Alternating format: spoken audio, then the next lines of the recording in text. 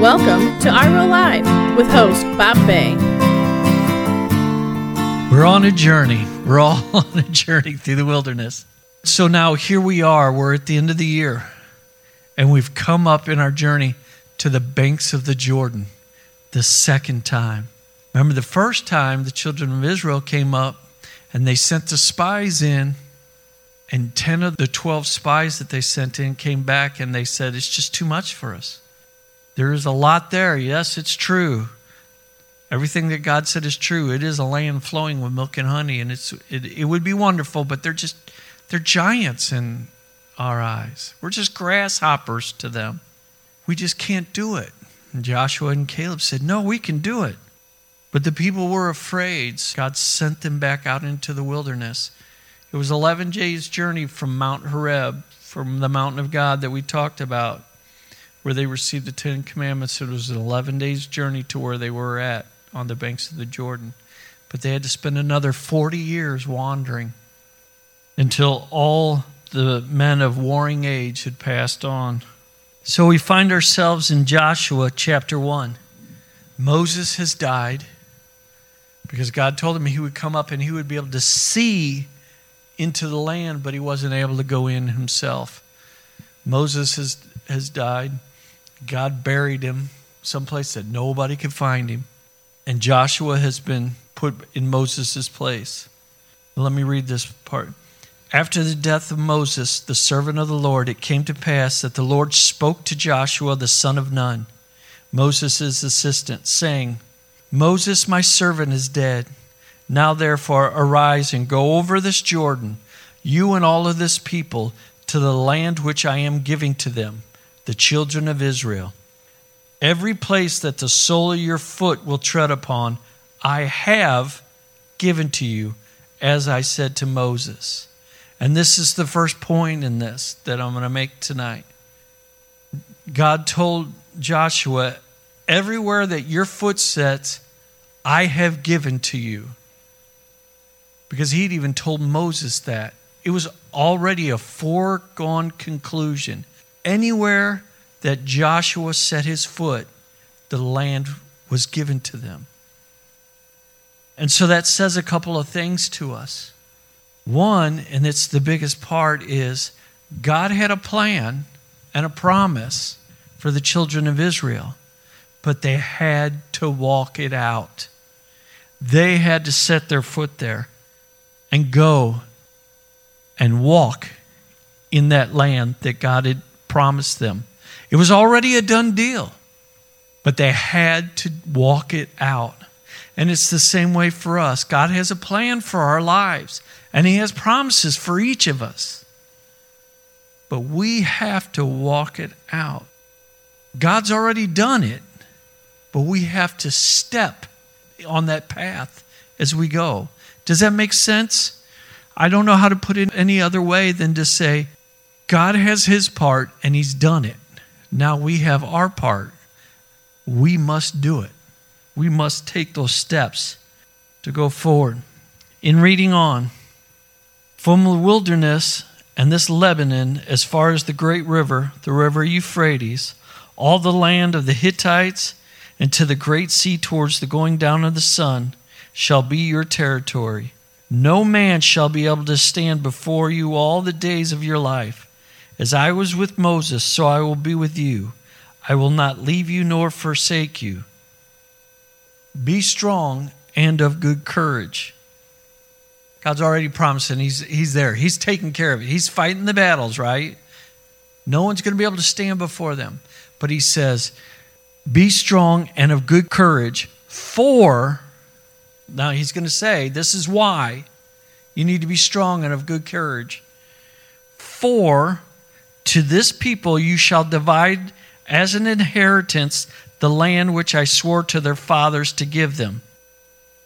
So He's saying, listen, He's talking to Joshua, you need to be strong and of good courage because you have a purpose and a job to do. You are going to divide the land for them that I promised them. I promised them the land, but you need to be strong and of good courage. Now, why would God say that? because he's going to have plenty of opportunity to be afraid and want to run away. But God has a plan for him to do. And if he gets afraid and he is not strong to face it and of good courage, he's not going to be able to complete the plan that God has for his life. And it's the same way for us as we face this. We're getting ready to go into the new year, and we're crossing over. We need to be strong and of good courage because God has a plan for each one of us. But it's not going to come to be if we get afraid and we back down now. And that goes for everyone in this journey. When you reach that place, the place of promise in your life. In verse 7, only be strong and very courageous, that you may observe to do according to all the law which Moses my servant commanded you. Do not turn from it from the right hand or to the left, that you may prosper wherever you go. Be strong and very courageous in keeping the word, staying in the word. Because if you get afraid, you're going to go to the right or to the left, and you're not going to be able to stay on the path that I have for you. You guys, how many times have we talked about in this journey about God, the Holy Spirit being in us and leading us and guiding us and us coming to crossroads in our lives? And so many times, because we've always go to the left. When we come to this point, we always go to the left here. This is what we always do. We always go to the left because that's what feels comfortable.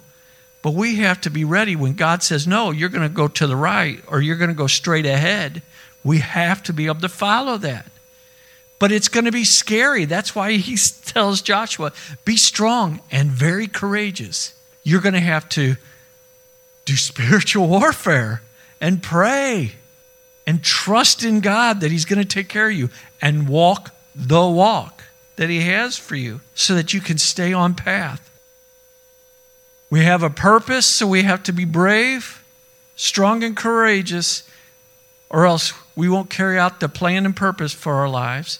We have to be strong and courageous, or else we'll separate ourselves from God, and in fear, we won't be walking with God and able to follow his instruction.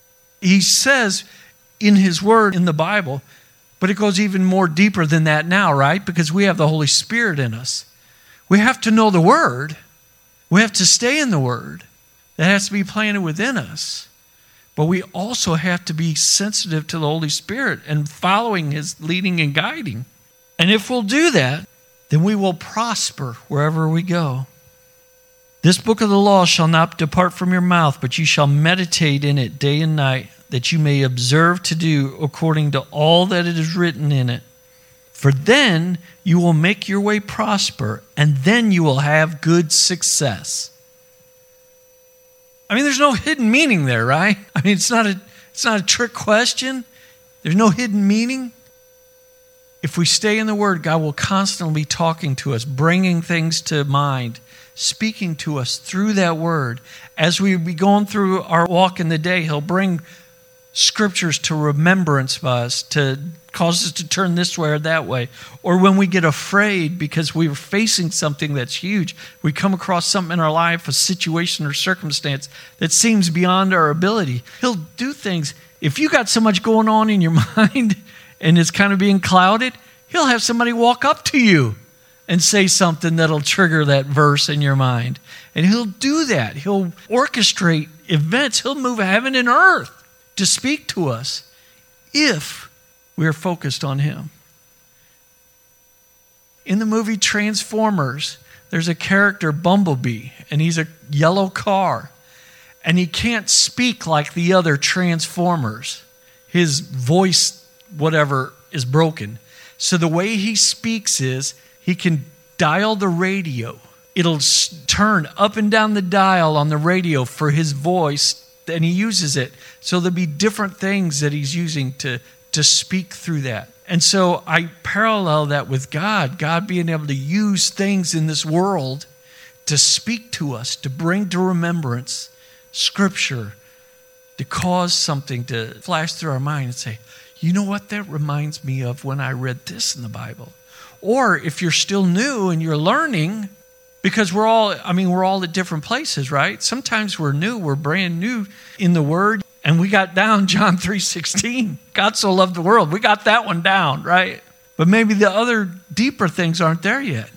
So God will use other things to speak to us. Or he may use somebody come up and walk up to us and say, hey, God put on my heart to tell you whatever it may be. God loves us that much to be able to do that for us. We will have success in the things we do. We'll prosper in everything we do. Everything we touch will prosper. And we will have success in everything we do. That means we'll have success. Remember I talked in the beginning of the year, we talked about having these needs that only God can meet. We have these unmet needs for significance, security in our life, both on the inside, being secure on who we are and secure in what we have. And then social security, that don't mean like from the government. That means having the relationships we have. This is exactly what God's talking about. He will be able to provide for us as he did back in the garden. And we will have success in all we do. Our relationships will begin to become more and more healthy. I don't think they happen overnight. I haven't seen it. God could do it. But our relationships will become more healthy. Our finances, our situations at work, or whatever it is we're doing, or whatever it may be, God will find a way to take care of us and provide for us and meet all of our needs in whatever way he sees fit. It says, have I not commanded you? Be strong and of good courage. Do not be afraid nor dismayed, for the Lord your God is with you wherever you go. And that is the last thing that he says there in this commissioning of Joshua. And he's saying, listen, I've told you. So that's 3 times God told Joshua to be strong and of good courage. And we know any time that God says something in the Word 3 times, he means it. And you can take this as a good thing or a bad thing. But if God's telling you, you better be strong and of good courage, it means there's going to be a lot of things that are going to try and knock you down and make you afraid, make you want to run away. But he's warning him ahead of time. He's warning him, listen, this is going to happen, and this is what you need to do. You need to be strong and of good courage because it's all going to work out. I've already made a way for you. No one's going to be able to stand in your way. Nothing's going to be able to stop you from walking in the fullness of what I have for you and you obtaining the inheritance, the promises that I've made for you. Nothing's going to stop you from that as long as you follow these 3 things. You follow my purpose, my plan. You listen to my voice as I direct you, and you keep my word hidden in your heart.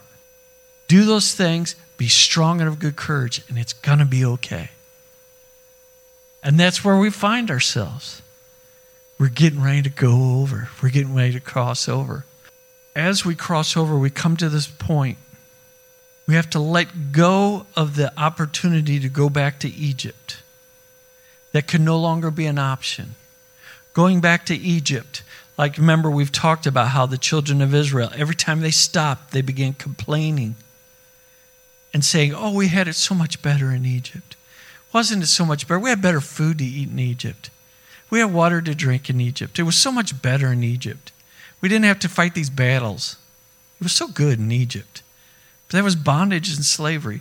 So they had to let go of that bondage mentality. Let go of that idea that it was better then and be ready to move forward. You guys ready to move forward? God, thank you for tonight. Thank you, God, for walking us through this journey in the wilderness. Help us to cross over, Lord. Give us the strength and courage we need to follow your will and your ways. In Jesus' name, amen.